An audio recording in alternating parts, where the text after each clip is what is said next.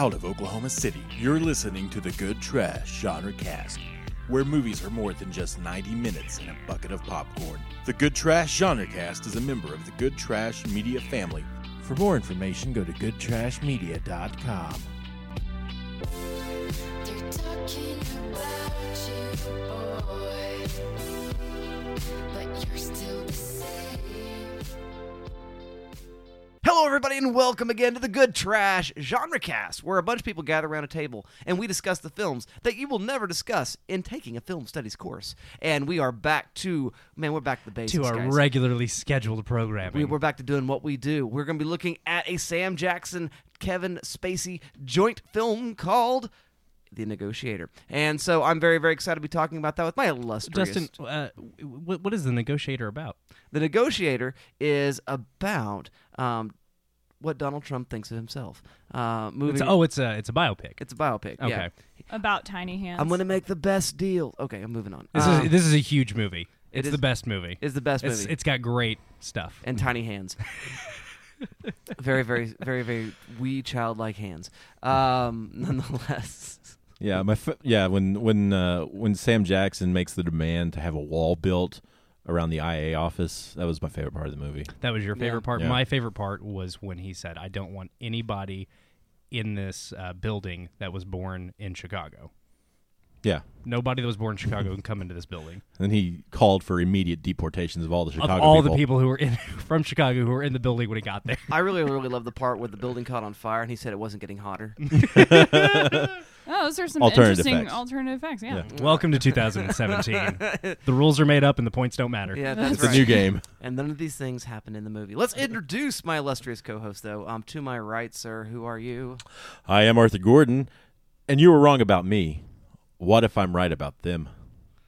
Very, very, very good. Very good. Thank you very much for that, sir. To my left, ma'am, who are you? My name's Alexandra Bohannon, and I want you to apologize for telling your mother she looks wide. That was such a great moment. And lastly, but definitely not least, sir, who are you? My name is Dalton Stewart, and Dustin, you ever dress up like a schoolgirl and get your ass spanked? All the time. Okay. Well, just don't tell me no. You never tell the taker no. I never tell you no, Dalton. I know you don't. Hence the ass spanking and yeah, all that. yeah. And my outfit. Yeah. Yes means You yes. you were looking very, very lovely this evening. Oh, thank you. Thank you. I shaved my legs and everything for you. I know. I see that. Thank you. I really. You didn't have to. You know what? Strawberry wine. You didn't have to, 17. but I appreciate it. You're welcome, brother. My name is Dustin Sells. And you see that going down there?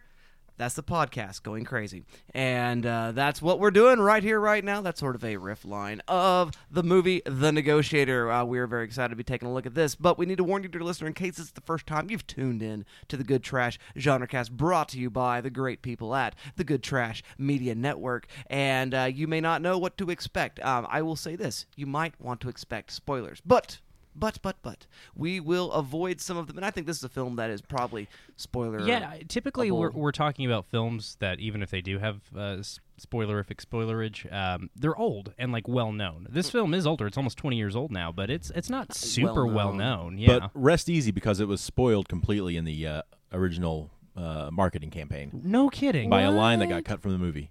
No shit. Yep. Oh, that's dumb. Oh, that is dumb. Like in the trailer? Yeah. Oh my I hate that. I God. hate that so much. I hate everything. Here's a great thing. I was watching Sinister the other night for like the third or fourth time. I love it when he turns into a sled at the end. Me too. So the marketing campaign for that movie spoiled that there is something less than or more than natural afoot. On Amazon, or not Amazon, on Netflix, it doesn't. It Yeah. does not tell you that at all, which is really cool, Nice. I think, because I think that's a fun moment if you don't see it coming. If you don't know it's coming, rather. Yeah, absolutely. Anyway. So, back to the warning. The warning works like this. We will give a synopsis from the voice of the cinema. I'm very excited to hear these words because Mr. Arthur Gordon it's been a minute since you have graced us with your tones. And then we will have our quick thumbs up, thumbs down reviews, which again will avoid spoilers. We'll get into our gameplay, which will involve mild spoilers, perhaps of the film in question and perhaps of other films, but we tend to try to avoid egregiousness when we do this. And then, thusly, we move forward into analysis. We get down to business. There will be a business time cue for you all to know that is what's happening at that point. And then spoilers ahoy, you mateys, shiver me timbers, and watch out for the spoiler monster. It will it's a kraken. Yarg. Yarg. So there you go. You have been warned. No further ado is necessary. Mr. Arthur Gordon, can we hear that synopsis? From the voice of the cinema. Yes. For the first time in so long. In a desperate attempt to prove his innocence, a skilled police negotiator accused of corruption and murder takes hostages in a government office to gain the time he needs to find the truth. It's a wrong man movie. It is a wrong man movie. I didn't do it. It wasn't me. Bullseye J Stew. Bullseye. Very, very good. So I want to know what you guys thought about this movie. Was it a big bucket o' fun or a big bucket o' poo? I ask you first, Miss Alexandra Bohannon, what say you? It was a big old bucket of fine. I mean, there's a reason why this movie kind of got lost in the 90s and no one's ever heard of it. I mean, I feel... Excuse you, madam. I heard about it on TNT. Oh. Which is why it was on Beans TNT. and cornbread. But Yeah. Cornbread. Basically, this movie was built for TNT. Built for basic cable, absolutely. Yes, yeah, absolutely. I think that is where it lives. And now that cable isn't really what it is anymore, this movie is unknown and dead. And I don't give a shit. Like, I give no shits about this movie. I feel like I've seen hundreds of other movies do this, all these same tropes, and I'm like, okay, I call that, and I call that, and I call that, and I call that. And I know that there's some of that. It kind of goes back to chicken and egg. You know, we have that discussion on our Alien show forever ago. You know, Aliens maybe feels a little rote, but it wrote the tropes. Mm-hmm. This movie, it had a lot more, you know, history behind it in terms of like riffing on stuff. Absolutely. So I feel like, I don't know, if you've seen The Departed, you don't need to see any of these cop movies. That's kind of my opinion, really. All right. Well, thank you very much for that, Ms. Alexandra Bohannon. Mr. Dalton Stewart, bucket of fun or bucket of poo? Oh, it's a bucket of fun. Yeah, it's got Sam Jackson throwing flashbang grenades at people. Yeah, it's fucking cool as shit. We knew you would love this movie. I didn't. Let's hold on. I don't love it. Let's be realistic. It's over 2 hours. This movie's too long. It's 2 hours and 20 minutes. I paused it when Sam Jackson was in the building with the hostages, and I'm like, how's it going here? It takes way too long to It's get another there. hour. Oh my god. He already has the hostages and we know where this is going. Why aren't we getting there faster? The weird thing is I don't know what you could cut, because I think that opening scene showing him in action on a normal day is really cool, and Yeah, I think I wouldn't it's cut that. necessary. But all of the intrigue leading up to that, there's a lot that you still need. There's the meeting with the lawyer could definitely go. Like that can fucking go. There's definitely a lot this movie could have lost, and it would have been better for it. It is far too long. That said, it is a ton of fun. David Morse is great as a sneering douchebag. Yes, Sam he Jackson is at his most Jackson, and actually gets to stretch his legs a little bit acting-wise in ways that he doesn't a lot these days. It's not anywhere close to his best performance by a long shot. Honestly, some of the moments where he is stretching his legs feel a little wooden and stilted, but overall... He has wooden legs. That's funny. He's fun. He's having a good time, and I think the scenes where he is playing emotionally work fairly well. Kevin Spacey's doing Kevin Spacey stuff. I mean, it's fucking textbook Spacey. Yes. But it's classic Spacey. And then you get to see Leo from The West Wing say a bunch of fuck words, which is pretty cool. Giamatti's fun. The assistant, who has, I think, played an assistant in literally dozens of movies. I always forget the actress's name. Bring me sugar. Yeah, in water. Yeah, she played Vincent D'Onofrio's wife in Men in Black. She has a very she's got an Irish name. She's great. She's great. There's a lot of great character actors in this movie, not the least of which, obviously, I mentioned David Morse.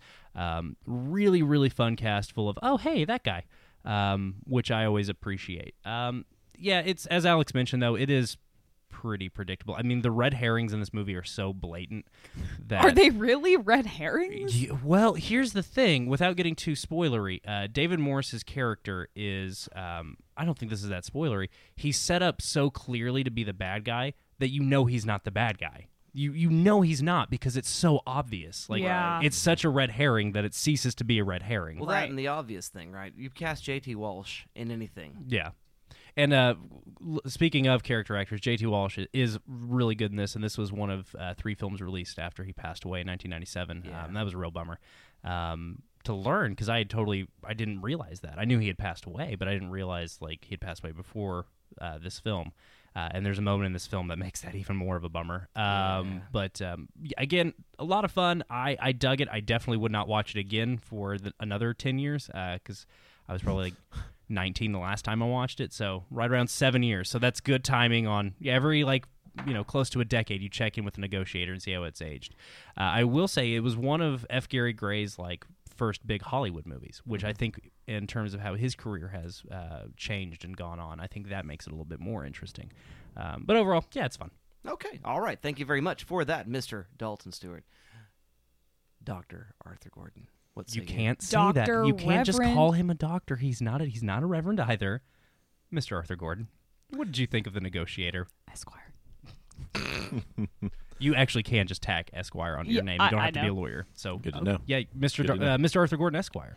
Fun fact for Black History Month is that up until this point, this was the largest budget for a film attributed to a black director. Really? For a High studio film. five. Fucking A. Wow. For $50 million. Which is a lot of money in 1997. Yep, it would've been. I saw that and was like, "This holy." I assume most of it shit. went to Jackson and Hey. Spacey. That Hey, checks out. Hey, guys. Remember when they used to make movies for $50 million? I was about to say, holy shit, this movie was made for What would $50 that be, million, like 70 adjusting now? for inflation though. Adjusting Which for is still inflation, it's still like a something. $70-80 million movie. That's still not that It's common. still That's it's still a pretty big movie. it's like indie you budget. gotta remember, almost. you got to remember, $100 million budgets did not get super common until like 2003. Yeah, after the superhero things. Yeah. Yeah. Anyway, F. Gary Gray, with the help of his editor, Christian Wagner, who has worked on the last several Fast films and is presently working on Fast 8 and Kong Skull Island, construct an increasingly tightening yet convoluted thriller. Jackson and Spacey, I think they're just a lot of fun. The talented character actors that show up, as Dalton mentioned, are all putting in great turns, doing what they do in everything they do, but they do it well. I think Jackson walks a fine line, as he often seems to be descending into paranoia and madness at times while trying to maintain his cool and calm demeanor. I think he does well with that. I don't really have a problem with the pacing. I thought it moved at a good clip for the most part. I think it does move at kind of a nice clip. However, I'm not sure it does lend itself much to rewatches, but it tickles my wheelhouse, and so I'll give it a pass for that. Excellent, excellent. I am going to say similar things to you, Mr. Gordon, insofar as I like this movie a lot. I think it's a lot of fun. I haven't watched it since it was initially ran on cable, so I saw it probably the year after it was released. And you saw an edited for TV version. No, I saw it on HBO. Oh, okay. Well, and I'll say this, Dustin. I think it is fun to have spent so long between rewatches, because I had convinced myself David Morse was the bad guy in my memory of this film. Yeah. And then, like, about 15 minutes in, I was like, no, it's not him. There's no Right. way. I had also, for some reason, I think I mentioned this on the show last week, I had misremembered Who's Who. I had remembered Spacey as the wrongly accused man. Oh, yeah. Yeah, So I remembered it was Jackson, and I didn't remember exactly how the conclusion concludes. But I did know there was a lot of the film Shane being invoked in all that, and that movie's important to me personally. My cousin, I only have one male cousin, and first cousin, and he's named Shane after that movie. Oh, wow. As you are Dalton after Dalton and Roadhouse. It has the same sort of enduring effect for me. But nonetheless, I like this movie a lot. It's a lot of fun. I don't think, again, there's a pacing problem. It is long insofar as like scheduling your time to watch it, but it doesn't really bore you. I don't feel like it at a given point, because it's even when it's like those lawyer scenes, they're not long. I think that's fair. I feel like it makes the movie. It's not that any one of those scenes is. That's why I said I don't know what you would lose, because none of them in and of themselves are boring. I think it's a cumulative effect. Right. Yeah, I just wonder. I mean, I love this, great 90s reunion of every guy who played a cop in Law and Order ever. I think that was awesome. Like, and any cop that ever played a cop on TV, it's great stuff. But at the same time, I wonder if like we could have reduced some of that volume of cops, maybe condensed a couple of characters, and maybe that could have like streamlined some things. For sure. I would agree with that. Expedited some stuff. Yeah, perhaps. But it's a Die Hard model film. It really is. Every 10 minutes something happens, and keeps me going. And so and again, the performances are great. The music choices are interesting and strange at points. Again, the sort of use of Irish stuff here and there, and then weirdly this sort of hip hop opening, which I really liked. It felt like the Club to Death song on The Matrix is what it felt like a lot as it began. That's a good track. Yeah, it is a good track. And so it felt very much like that. And I like the choices the director makes. I like all the acting choices that are made. And it is, in some senses predictable perhaps, but it's fun. It's very watchable. It's a very watchable movie, so I liked it a bunch. So there you go, dear listener. Now you know our biases. They are generally pro, and we like this film. But we need to do something right now because, guys, it's time for the game. Time to play the game. Time to play the game. That's right, dear listener. This week's game are our favorite Wrong Man films. That's right, favorite Wrong Man films brought to you by The Negotiator. The Negotiator. You fucked with the wrong negotiator. I just knew you were going to say The Negotiator. You elected the wrong man. Oh, well, we didn't. The Electoral College Yeah. did, but that's neither here nor there. You American. This show's gonna be political for the next 4 years. Forever. Well, yeah, or indefinitely until the Death Squad's kicked down the door. Right. Nazi punks. Anyway, I have nothing else to say at this point about that, but I would love to hear your selections for gameplay. Mr. Arthur Gordon, what are your selections for favorite Wrong Man? Oh, first and foremost, I'm going to throw a bone to Caleb since he isn't with us tonight, but I've got to throw it out there, and that's Detective John Anderton from The Minority Report, played by Tom Cruise. Almost said Tom Hanks, which would have been a very different but fun movie to watch. Perhaps better. I like Minority. I haven't seen it in a long I know time, Caleb's though. really big on that movie, so he'll take Dustin to task for that later, I'm sure, once he hears this. But I am going to say one that I really liked growing up. I still like the movie.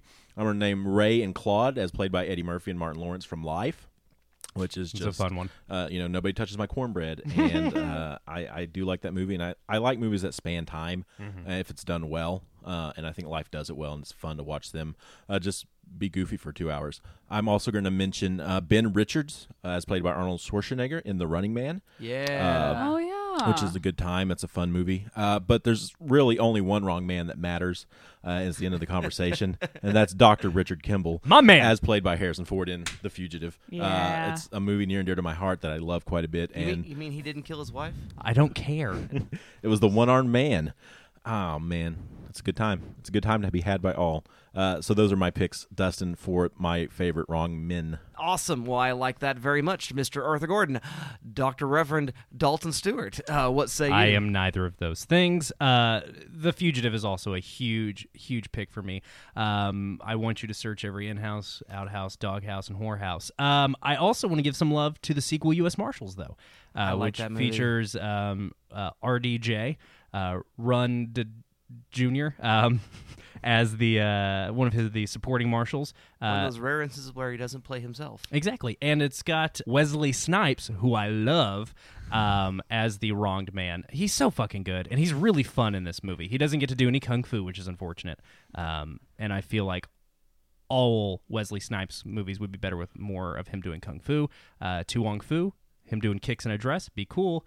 White Men Can't Jump, him throwing like a fucking palm strike on the court. Into it, but I have a soft That's spot. a foul. Yeah, that is a foul. I have a soft spot for U.S. Marshals, Only though. if you get caught. That's true. It doesn't get as much love as The Fugitive for obvious reasons. It is not as good, but I like it. It's something that much like this movie was on basic cable a lot when I was growing up. So I definitely wanted to give it a shout out. I also did want to give a shout out to Minority Report. It's been a long time since I've seen it, and I've actually been wanting to rewatch it for quite a while now. And finally, a film that's very similar to this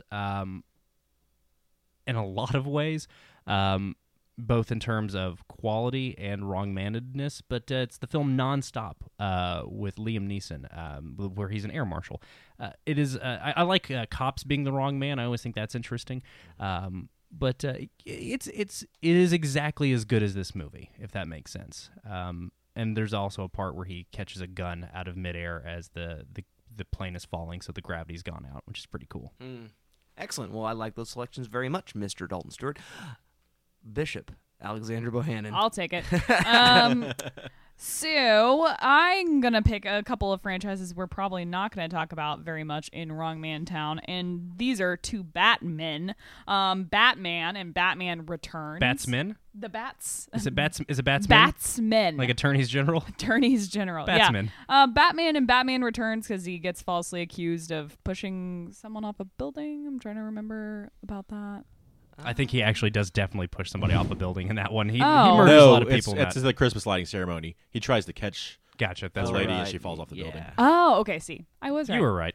Yay! And then, of course, Batman in The Dark Knight. We get Harvey Dent throwing shade and falsely accusing the Batman of being the bad guy. Which is really interesting because that movie ends in an inverted wrong man where he chooses to be the wrong man.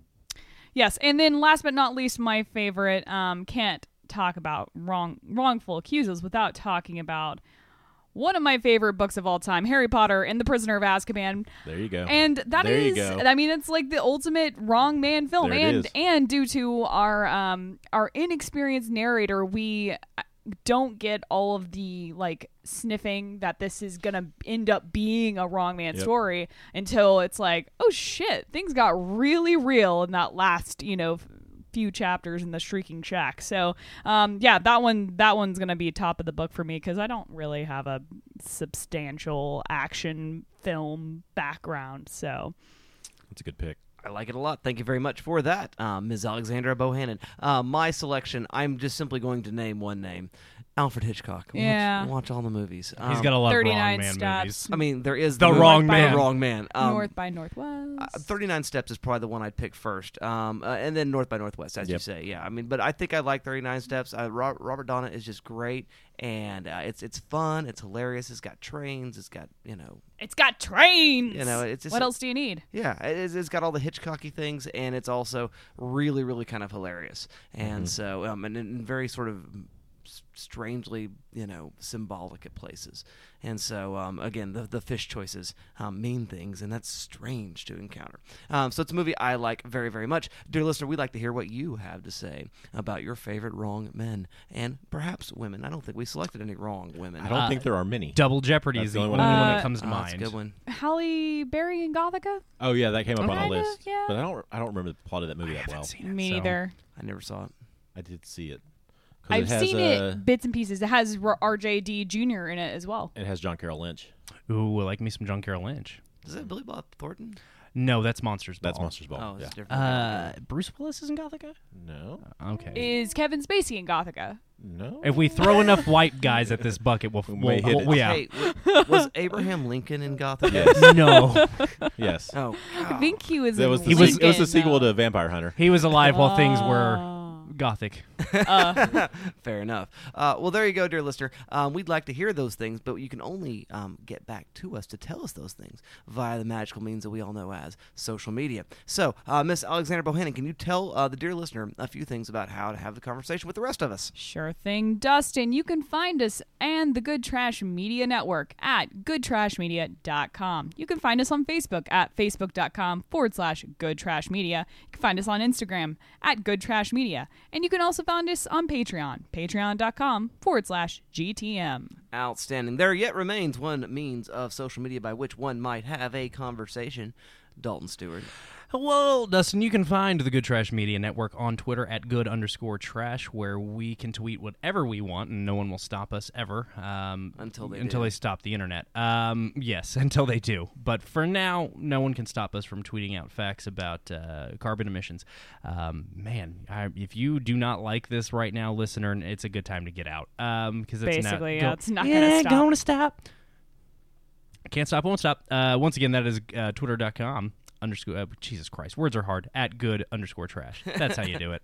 Well done, well done. Well, guys, I think it's time to get down to business. It's business. It's business time. I know what you're trying to say. You're trying to say it's time for business. It's business time. Ooh, it's business. It's business time. Yeah.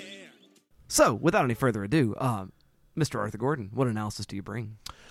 F. Gary Gray's The Negotiator has a few misfires, but ultimately the packaging keeps everything together. Adding a bit to my critique of the film, the story is convoluted and tired, and Alex mentioned that it is definitely nothing new. And the characters, for the most part, are poorly drawn. And most of this comes from the script, which is just something akin to a 2-hour episode of Law & Order or Bones. However, Spacey and Jackson have the gravitas and the screen presence and charisma to definitely pull it off and make it more exciting than it actually is. Yet the true magic of the film lies in Gray's direction and his development of this procedural featuring two men talking for an hour and 40 minutes into an edge-of-your-seat, white-knuckle thriller. And this is done by injecting many elements of the action genre into the DNA of the procedural. Through the camera work, editing, and design of the film, Gray is able to elevate this film into a thrill ride that, until the end, never really slows down. Gray's work with DP Russell Carpenter from Titanic, True Lies, and Ant-Man, and his aforementioned editor, Christian Wagner, both of whom have history working in the action genre with some top action directors, transpose many of the formalist action tropes onto The Negotiator to develop a narrative that is designed to quickly draw audiences in. Now, this is nothing new. In fact, it owes a great deal of debt to John McTiernan's Die Hard, as has been brought up earlier, which in some ways does lend itself to more action beats, but ultimately is a pretty standard affair, narratively speaking. McTiernan utilizes key formalist tricks and plot beats to keep Die Hard engaging, and in doing so, sets a tone for the movies to follow. Gray's film, much like McTiernan's, is very focused and settled. This is a stark contrast to something like 1997's Metro, starring Eddie Murphy as a hostage negotiator, a film which did turn into a more standard fare action comedy with car chases and the such. Gray and Carpenter make sharp use of camera movements with plenty of medium shots to keep us in the midst of the conversations that are occurring. They are designed to keep us within arm's reach of the characters and to make us feel as though we are in the same room as these characters. This is in contrast to wide shots, which would distance us from the action. Gray and Wagner also utilize a frenetic, quick ASL or average shot length to keep the film moving when it needs it most. There are a lot of quick cuts between the characters whom Jackson is holding hostage. This slows a bit when we cut to Spacey and the Force. The scenes utilize more static, medium shots in those moments that allow for a bit of depth of field so we can stay attuned to a few characters in the background, and this is where they're setting up a lot of those red herrings with Beck, and that's what we were alluding to earlier with those red herrings. But we're really setting up Beck and the captain as the bad guys through their urgency and the kind of constant looks they share with one another. Gray and his design team also construct images using lighting techniques often seen in action films. There are a number of the blue-lit night sequences as an action trope we've called out several times on this show, but it helps give the film the aesthetic look of the action film.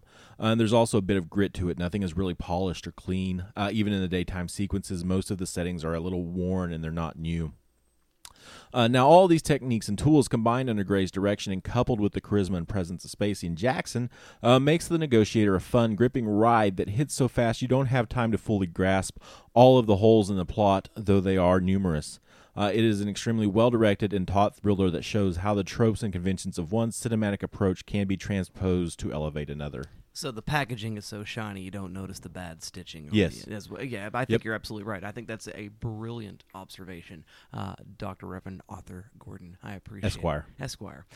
So thank you very much for that. Mr. Dalton Stewart, what have you to say about this film? Well, Dustin, I want to talk a little bit about how bureaucracy is an inherently flawed thing, and we can't stop doing it, because on paper it seems like the best way to do things, because structure is nice, it's good, it lends, it allows you to run things a little bit more smoothly, right? But it is inherently flawed because people get promoted beyond their point of competency, and people end up in positions of power they should not be allowed into. What? Yeah, it happens in a bureaucracy. Have you ever worked in one? It's fucking terrible. I've never heard of this. Unqualified people in a bureaucracy. Yeah, it happens. And again, we're not just talking about government bureaucracy. The same structure exists within private businesses. Sure.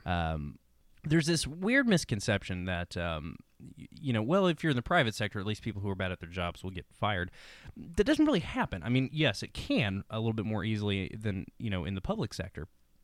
There's less red tape to firing somebody. But it turns out people become friends with the people they work with, and sometimes it's hard to let people go even when you know that they're not good at their job. And we've got a little bit of that in this movie. It is hard to see through the rose-colored glasses of friendship sometimes, through your conceived notions about your relationship with a person to see through to the betrayal. And what I find really interesting about this movie is just the way that the bureaucracy functions to pin this entire fiasco on Sam Jackson. And really, bureaucracy as it functions within the criminal justice system, because as it turns out, it is really, really easy for homicide investigators to pin something on the person that they like for it, and that is how you talk about a homicide investigation. Again, I've never done one, but I read and watch a lot about them, and I'm not just talking about all the cop movies I watch, I'm talking a lot about the true crime stuff that I'm into. You like someone for something, not the evidence points towards them. Well, we like him for this. And again, that could just be an issue of semantics. They like him for it because the evidence points towards them. Also intuition, yeah. Absolutely. Yeah, but there's also a big chunk of we like this person for it because they had means, opportunity, and motive, not because the actual physical evidence that exists points towards them. And as we see in this film, it's really easy to manufacture fairly circumstantial but fairly compelling physical evidence against someone. And what Sam Jackson seems to be raging against in this film is how quickly the tables can turn on you when the wheels of bureaucracy, instead of letting you be a cog in the machine, decide to crush you underneath them. And I really enjoy that. The scene where he's standing outside the window and saying, "You see this shit? They're going to fucking kill me. Yeah. They're going to kill me because they know I'm too close." Because that's the thing about bureaucracies. They are the world's most perfect perpetual motion machine. They cannot be stopped, and in fact, they cannot reach change because they resist change to their very core. And it's a very frustrating thing. And here's the kicker. We don't have a better way to run large institutions. That's the real nightmare of it. Yeah, we can bitch about how terrible they are all the livelong day till we're blue in the face, and I can and I will and I have. But the problem is we don't have a better way of running things, and that's the real nightmare that I think is so terrifying. And movies like this stress me the hell out for that reason, because it is so easy. Wrong place, wrong time, you're done. You are going to turn a phrase from Office Space, you're going to federal pound me in the ass prison. You're fucked, man. There's no way out of it. Doesn't matter how good your lawyer is. Best case scenario, you plead down. That's the best case scenario. You plead down to something you didn't even fucking do. And again, we're focusing on the criminal justice system because this is a movie about cops. But I mean, that's kind of how bureaucracy works in a nutshell, is you are forced to inadequately perform a service or perform a job or perform a function in a system that is inherently designed to not allow you to do it that well. Because by its very nature, it will always run inefficiently. And it's a bizarre and terrifying thing. And again, we're not attributing any intent to this film other than to say these are nuggets within the film that I find interesting when you view them through this lens. When you view Sam Jackson's trial through the idea that he is caught within an inescapable bureaucracy. There's a moment when he's with the internal affairs guys where he's trying to talk reason into them. That reminds me a lot of a scene in Brazil where... oh my God, I can't think of the actor's name or the character's name. The main character in that film is desperately trying to get paperwork done, which is a very famous scene that's referenced in cinema often.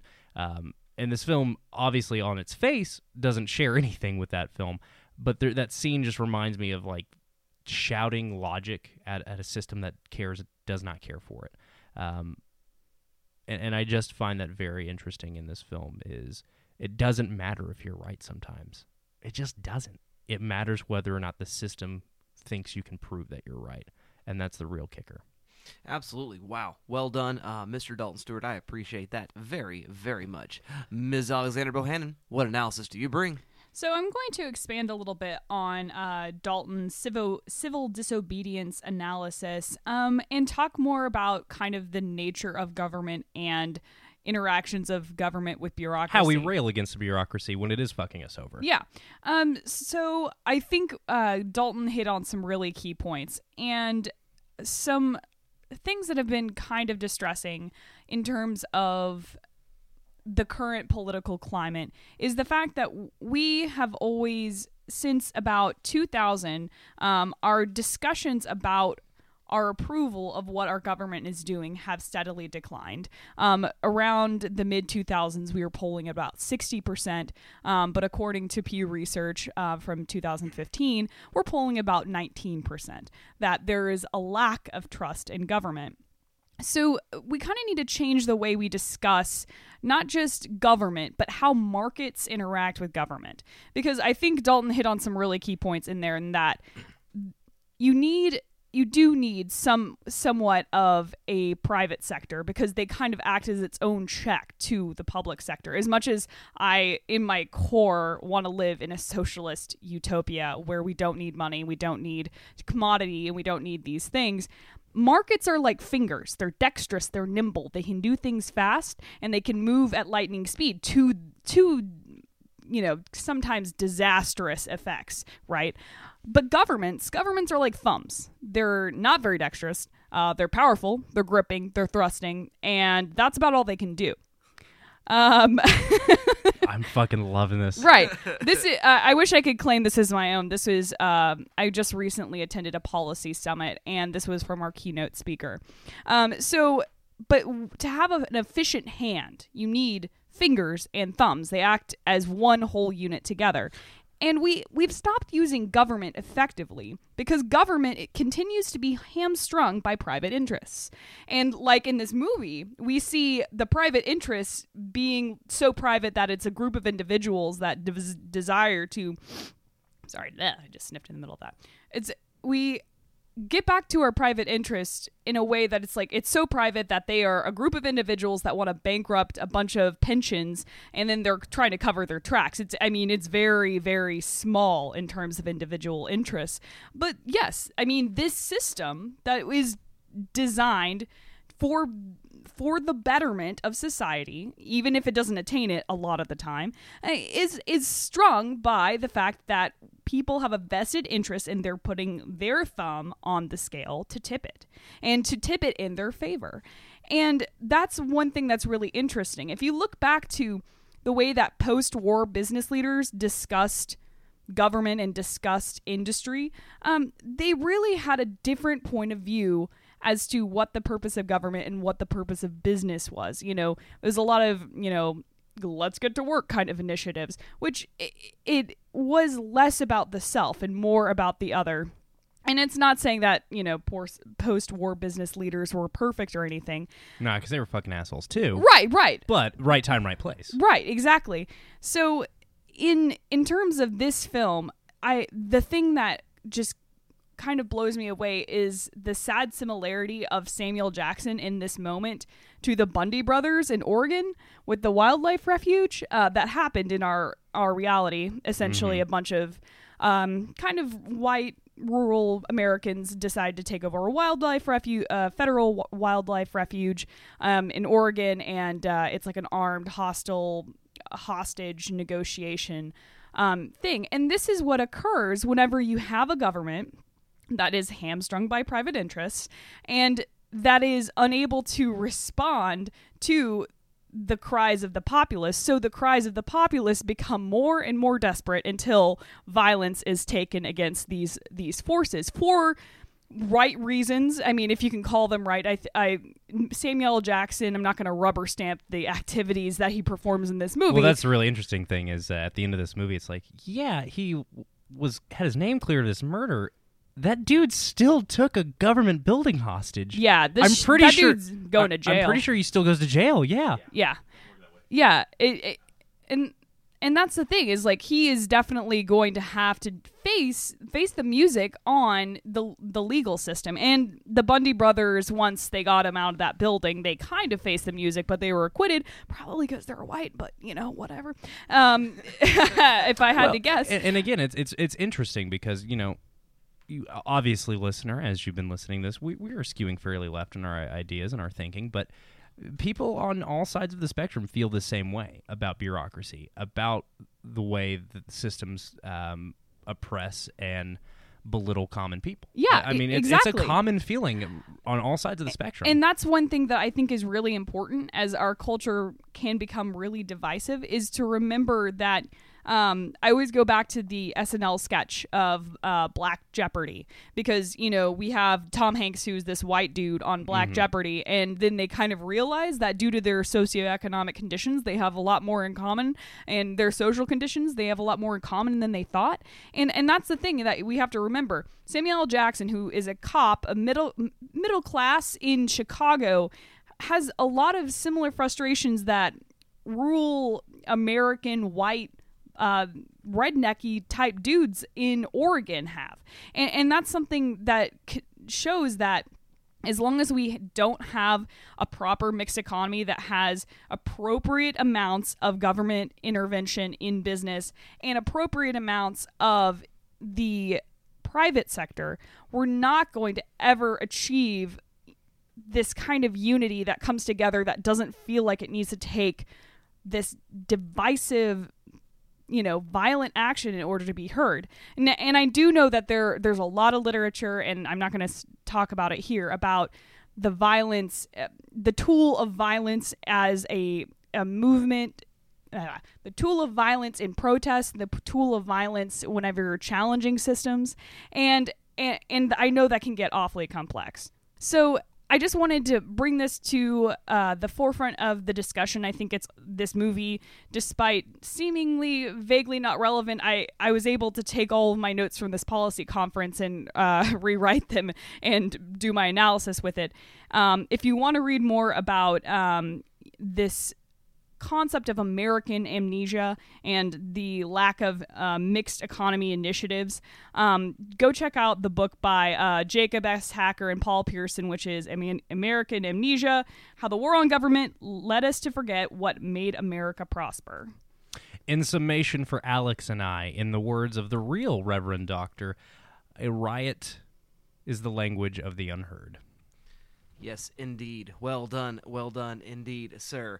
The myth of redemptive violence is something I do want to touch on for my analysis, because this film is, in ways, it entirely supports that standard mythology that violence is a necessary tool to be used, to be given to people with power. They have to be qualified. I mean, it definitely goes with the good and the great who have that sort of power, and they're able to use it, and again, distribute their violence with a certain efficiency and a certain level of justice. But that violence itself is a necessary way in which you control people and you bring about justice. Well, and this is a really interesting film to talk about it with, because Samuel L. Jackson does not kill anyone in this movie. There is literally two deaths in this film. His partner, who spurs the action of the film, and then, I forgot T.J. Walsh's character. Yeah. Those are the only characters that die in this film. So this is really, usually when we're talking about redemptive violence, when we're talking about violence in cinema, we are talking about movies with a lot of death. Right. There is no death in this film, but there is a lot of there's very little death in this film, but there is a lot of violence. Well, there's sort of a to use a comic book title, there is a sort of a history of violence with Jackson's character. Unlike Kevin Spacey's negotiator, who has peacefully negotiated every single one of his situations over the last 5 years, Jackson has successfully negotiated, and he's successful because he does go ahead and allow the use of violence in order to get the guy shot or put him on his back. Right? In the one negotiation, because he doesn't talk a lot about his record, but right. we know that he is willing to go in and put somebody on their back. Right. And make some use of violence. And Spacey's character is definitely depicted as something of a penny waste. He is something of a he has a strange sweater. He spends half the movie in ski pants. He's negotiating an argument between his daughter and his wife. I don't want to do this through the door. Please hang up the phone. It's a really great scene. But he's sort of ineffectual. Like, he's just going to wear you down with his words. And what happens in that moment is he is actually unsuccessful. Despite the fact that he has a 100% success record and it's been 100% peaceful, we never see this sort of stuff go on at all. Jackson, though, knows that he needs to take matters into his own hands, declare his name, and he makes use of violence. He doesn't kill anyone, but he is absolutely making use of violence. He is violently taking control of that floor. He is throwing flashbang grenades. He is using gunfire. Sometimes retaliatory, sometimes initial.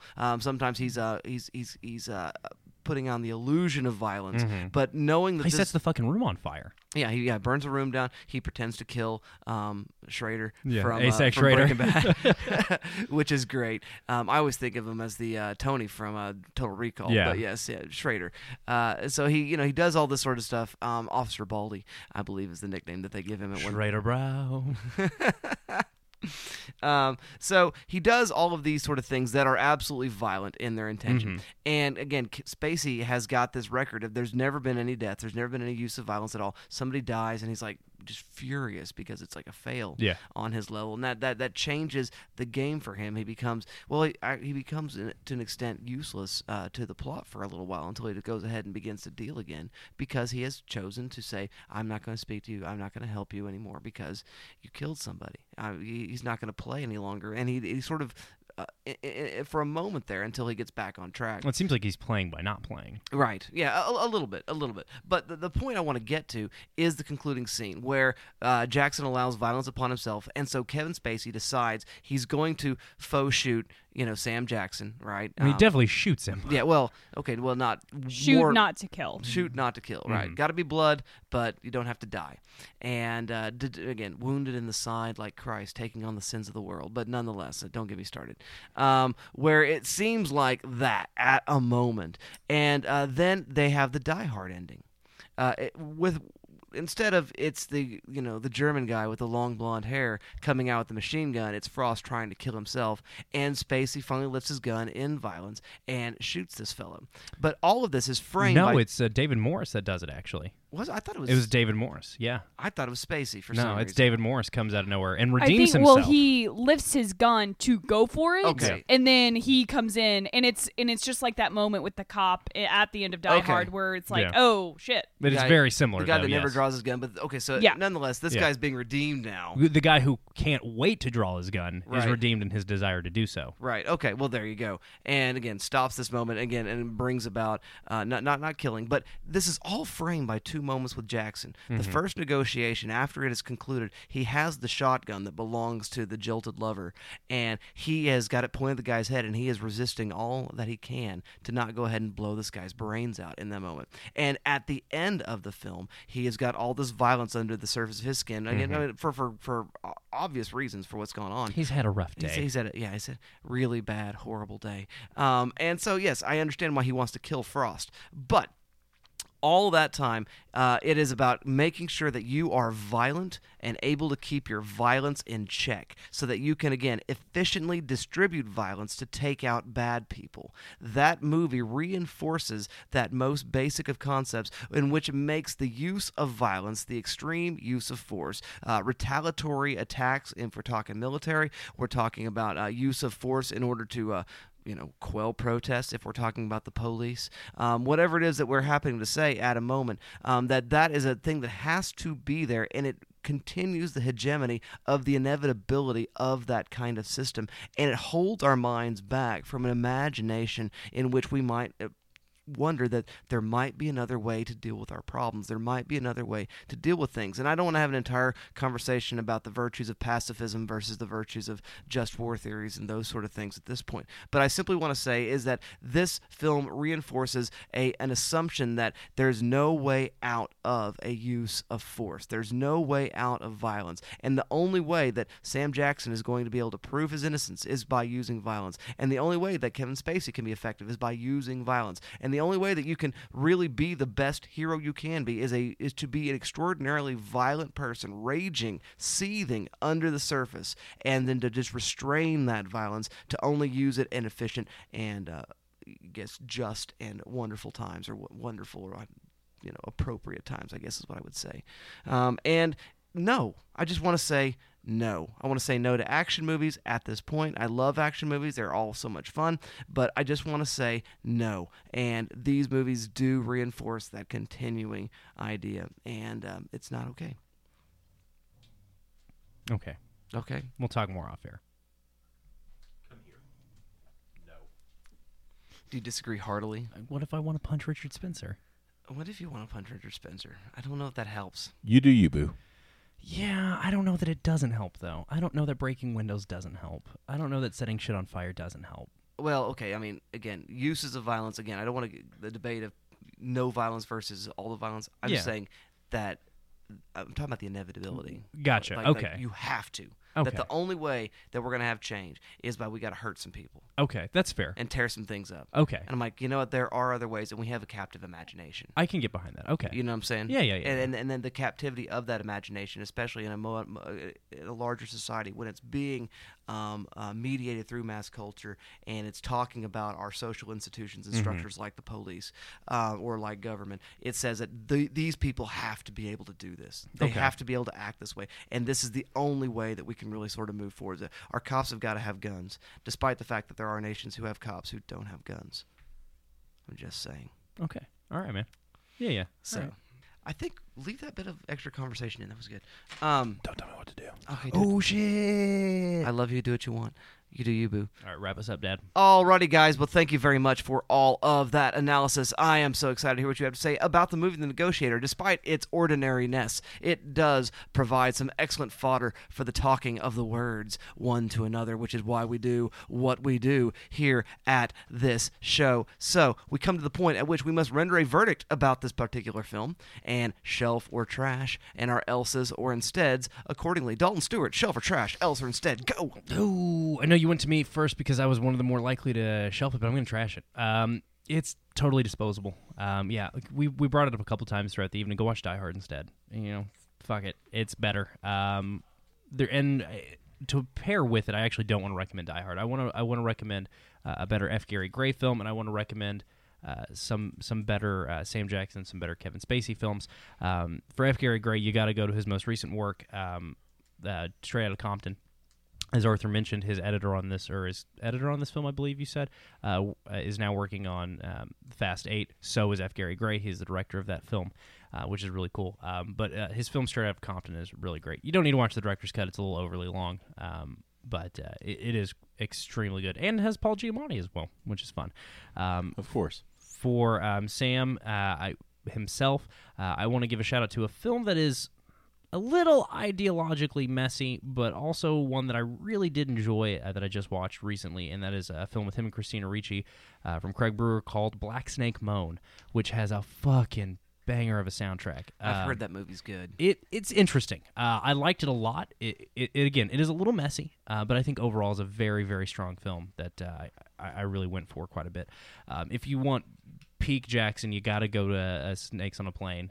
It is definitely actually worse than this movie, and yet somehow way more fun. And it's peak Sam.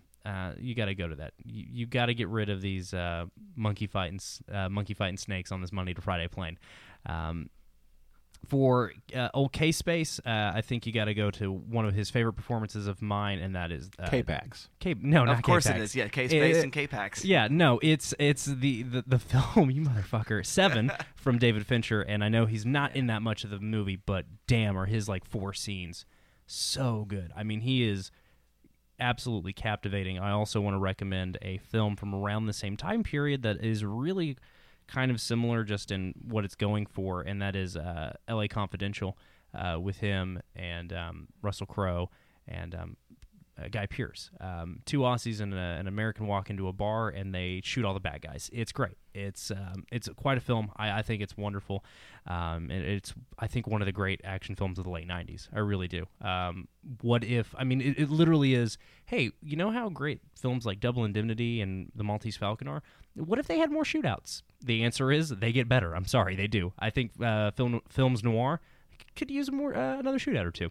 That's just my opinion. And finally, I want to recommend, again, I think another middleweight basic cable favorite that features both Sam Jackson and Kevin Spacey, and that is the film A Time to Kill. Yes, they deserve to die, yeah. and I hope they burn in hell.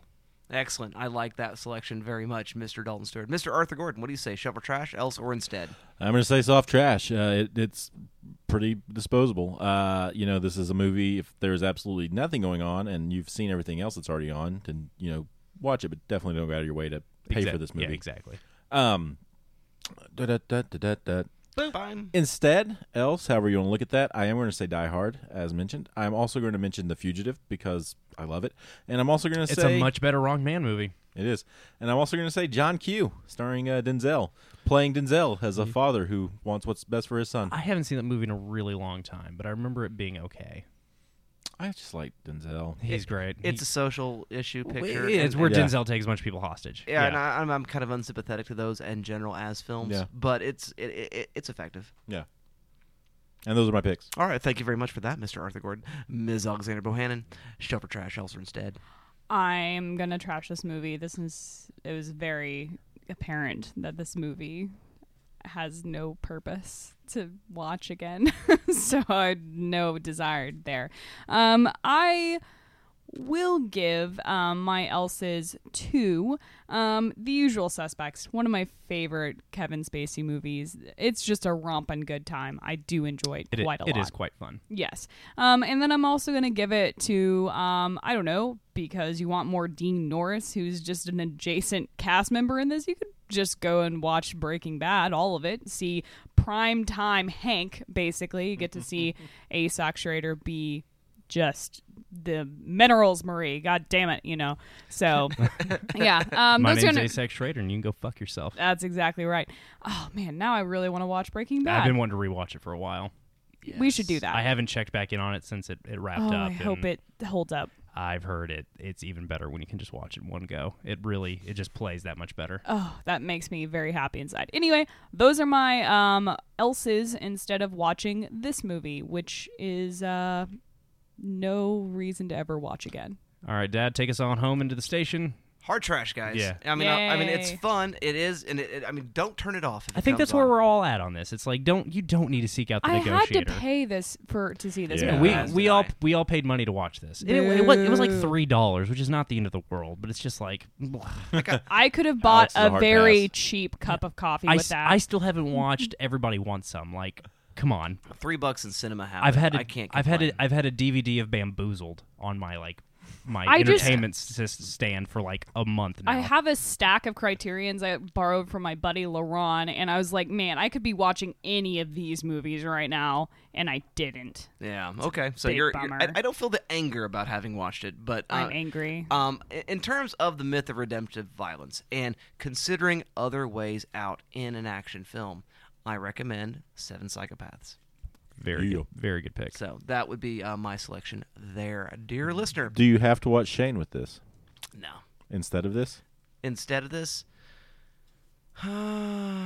yeah, watch Shane. Why not? I like Shane. Yeah, and another movie going on. It's not my favorite Western. Just riffing on you, Dad. Another movie that kind of gets at that myth of redemptive violence from very recently is Doctor Strange. That finale, I was just thinking about yeah. that. thwarts it completely. I was actually going to say that, but then it does totally whiff it, and by subjecting people to torture for eons, so it simultaneously subverts it and yeah. whiffs it. But Yeah. that's comic books for you kids. comic books. They do a thing. But there you go, dear listener, because see the conversation that we're having, it just wants to keep happening. We can't stop because talking about movies is fun. That's why we podcast it.